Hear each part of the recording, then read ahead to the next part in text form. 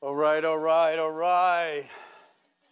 I haven't been up here in a while, so it's a blessing to be here and share with you. And as you can tell from the slide, I'm not ready to move on to the Advent season yet. In the prayer, they were praying Advent. Beginning of the meeting, I'm like, wait a minute, back up a little bit. I love Thanksgiving. I love sharing about being thankful. It's one of my most favorite topics. So although the Thanksgiving day is over, the heart of Thanksgiving lasts all year long, right?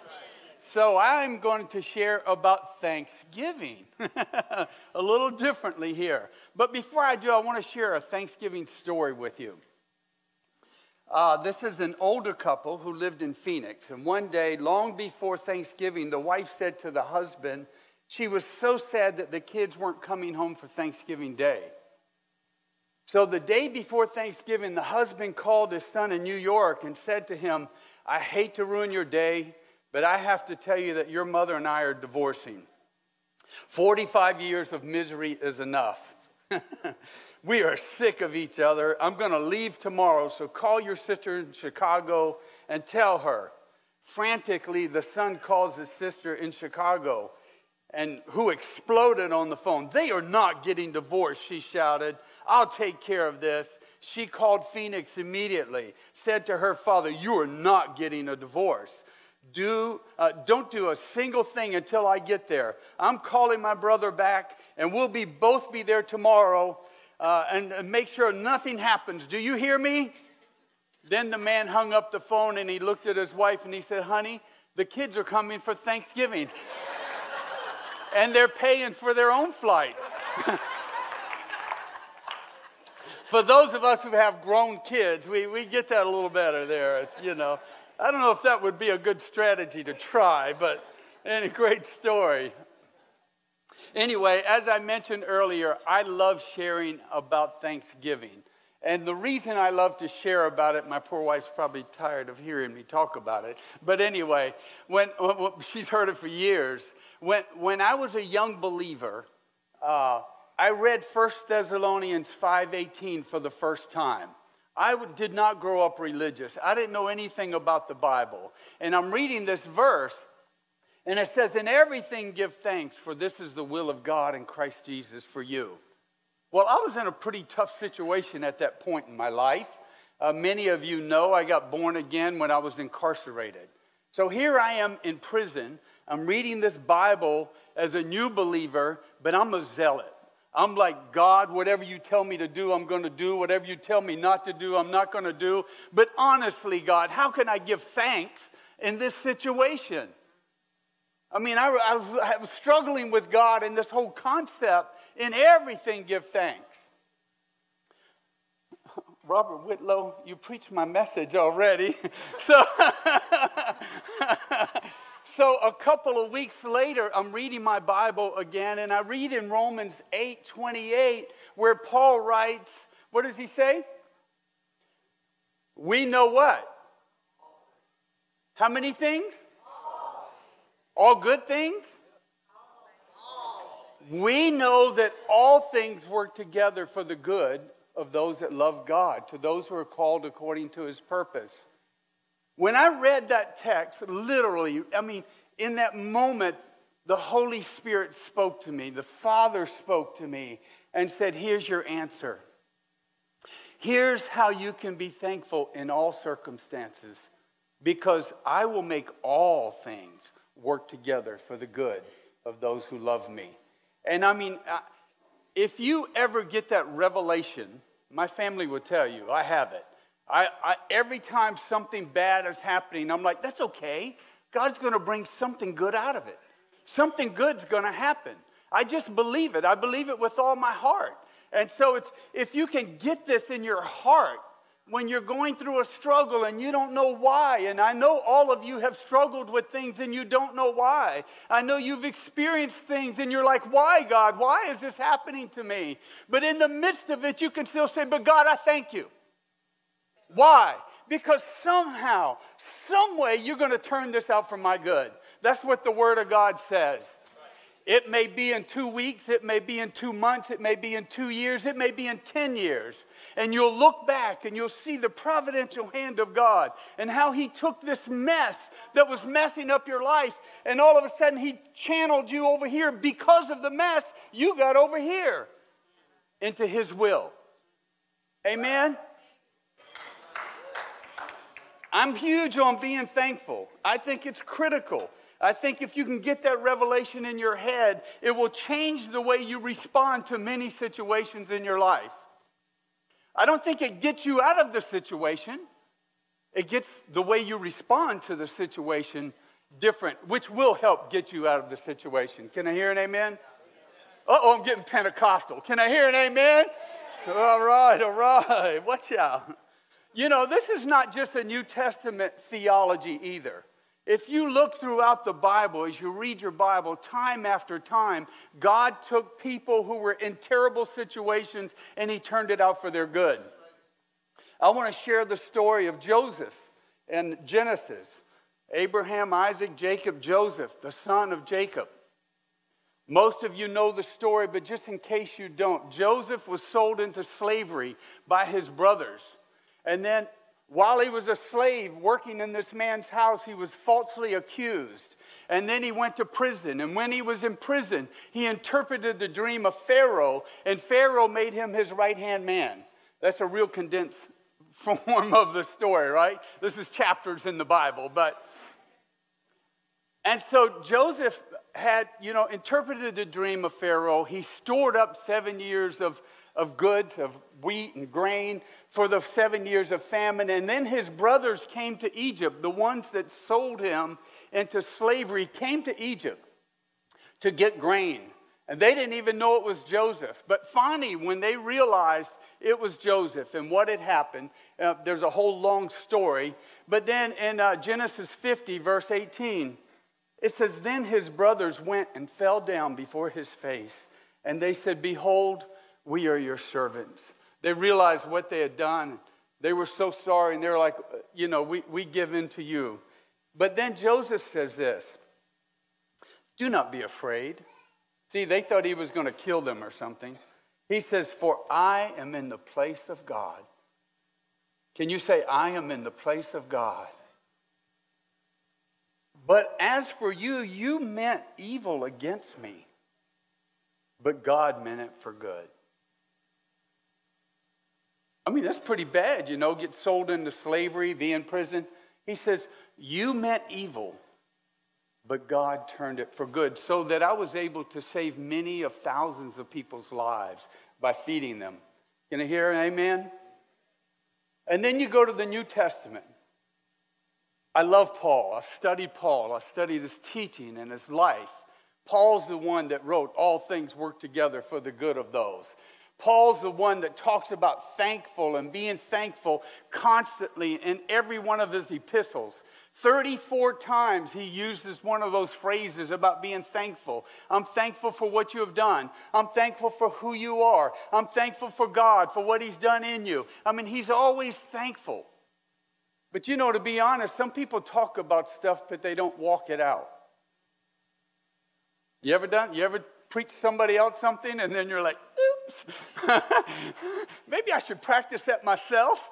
That's the problem with being a preacher. You say all these things and then you get in a situation like, oh yeah, I better follow my own teaching. No. So Paul's in prison in Rome, and he writes to the church of Philippi. So in Philippians chapter 1, this is what he writes.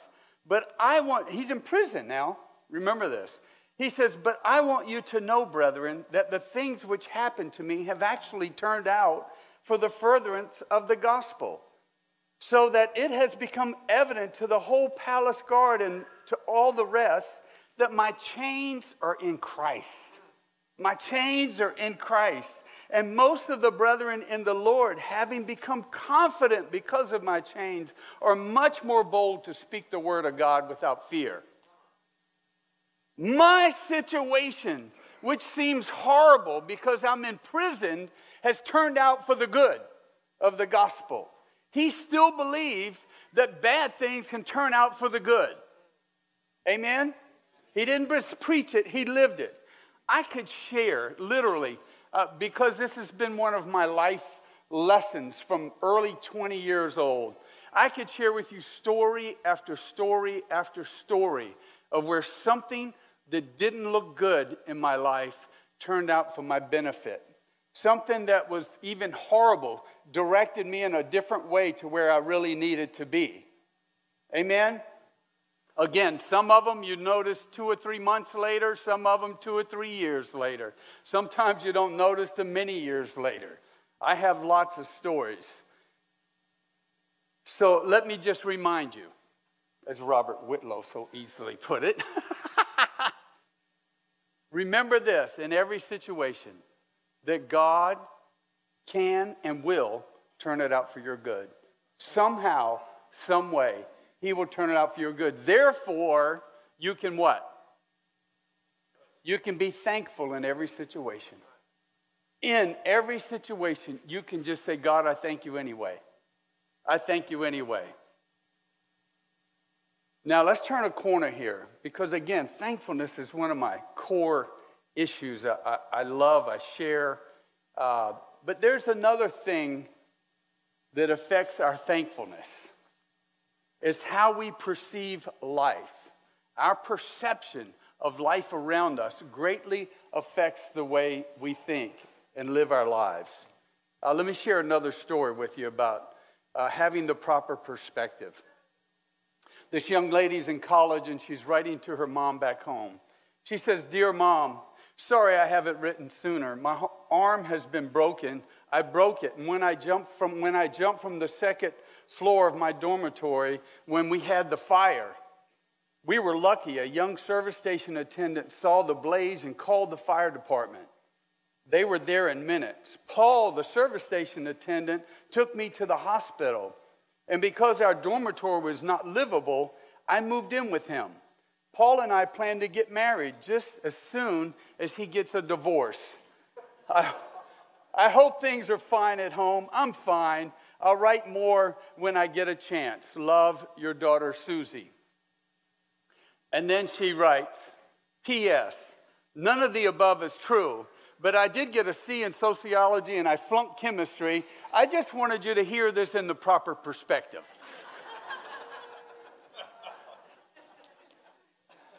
Your perspective changes, right? According to how you're looking at things. And so the proper perspective, our proper perspective greatly affects whether we are thankful or not. And one of the main culprits that affects our perspective about life is comparing. Oh my. We always want to compare our lives with those who have what we think is better. They have more money. They have more opportunity. They get to travel. They have a better husband or a better wife. We're always comparing our lives with those who have something that we think is better. And social media is just taking it to a whole new level. We were talking lately, Evie and I, was like way back in the day, you wrote, who was it? Dear Abby in the newspaper, That was about the only social media, that was the newspaper. But now everybody's posting every picture of every event, all the happy moments, right? I saw a picture of a couple friends on an island somewhere looking out on the ocean having a drink. It looks like a very happy moment. But they were there trying to save their marriage from divorce. How do you know some of those happy moments? Because somebody's been working 60 and 80 hours a week for months and about to burn out and they just have to get away, or are they going to lose their sanity? You don't see the backstory. You don't see the arguments and the frustrations. You don't see all those things. You just see the little happy moments. Now, don't get me wrong. There are little happy moments for all of us. I pray to God. Every picture you see of me and my family, it's not like, yeah, we're falling apart, but here, But it happens, and so we see all these things, and we compare ourselves with people who seem to have what we'd like to have or get to do what we'd like to get to do. Well, let me ask you this question. Why is it that rarely ever do we compare ourselves to those who are less fortunate? Why is it that you don't look at someone, and God bless you if I'm talking about your life at the moment, we're praying for you, but a single parent trying to raise children all on her or his own time. You know what I mean? I have a heart for single parents. How in the world do they do this with no help? You don't compare yourself to them. You don't compare yourself to people who don't have a decent house to live in. You don't compare yourself to people who have bad health. Oh God, I'm just so grateful that my health is good. You don't compare yourself to people who are struggling, about to get a divorce. We don't ever compare ourselves to those who are going through struggles in life and say, oh God, I thank you. Not because I'm not like, what's the Bible? The tax collector was in there praying and the other guy's like, God, I thank you. I'm not like him. Not that kind of, but saying, God, I thank you that I have a decent home, that I have a great spouse, that my children are doing okay. I thank you my health is. How often do we stop and just thank God for what we do have instead of always comparing ourselves to what we don't have? Right? And so when you're comparing yourselves to others and what they have, you know what it does? It totally robs you of any heart of thankfulness. It steals your joy. The Bible looks at this very seriously. Instead of comparing, the Bible uses the word covet. You know, it's in the 10 Commandments. Let's read that real quickly in Exodus 20:17. You shall not covet your neighbor's house or your neighbor's wife. See, spouses? No. A male servant, a female servant, an ox, a donkey, a car, a clothes, a watch, a job. Why would you covet your neighbor's stuff? I mean, God gave it to us right away in the 10 Commandments. And then Paul reiterates it in Romans 13. For the commandments, you shall not commit adultery or murder or steal or bear false witness. You shall not covet. Have you ever thought about why in the world would God have that word in there with murder and adultery and stealing? He puts covet right in there with it. Why in the world would that be so critical to God? Because you know what? It destroys your life. Coveting destroys relationships. It destroys careers.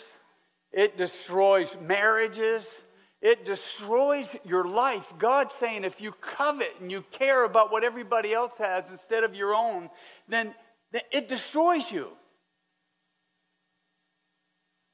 And you know what? If you get caught up in this cycle of always comparing your life to others, you end up spending most of your life discontented. And just for very small moments, you're thankful, where you get contented. And you know what? I've learned something from books and from experience. How much is enough? Just a little bit more.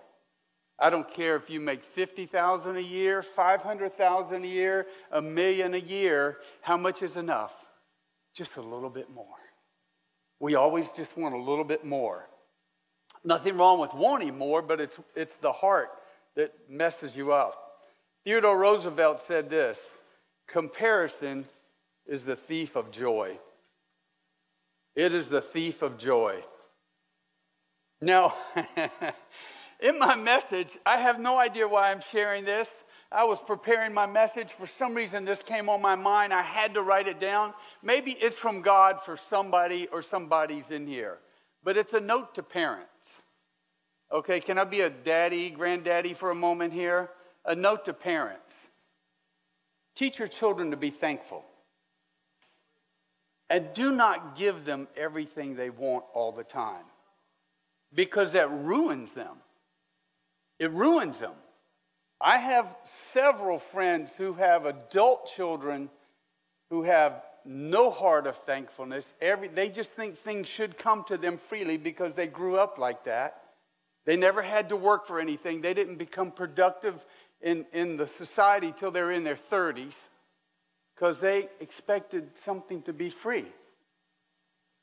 Teach your children to work for things. Give them some work to do. Let them get a job.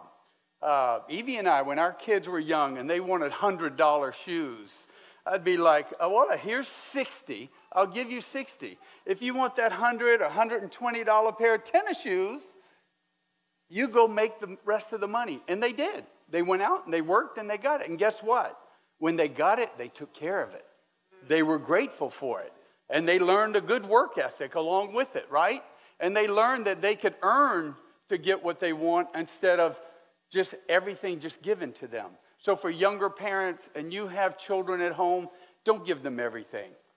The Bible says wealth gained too easily ruins a man or woman or child. I don't even know why I put that in my note, but I just had to get that out of there as a dad, I guess. You can ruin your kids. All right, let's stand together. I got one last verse.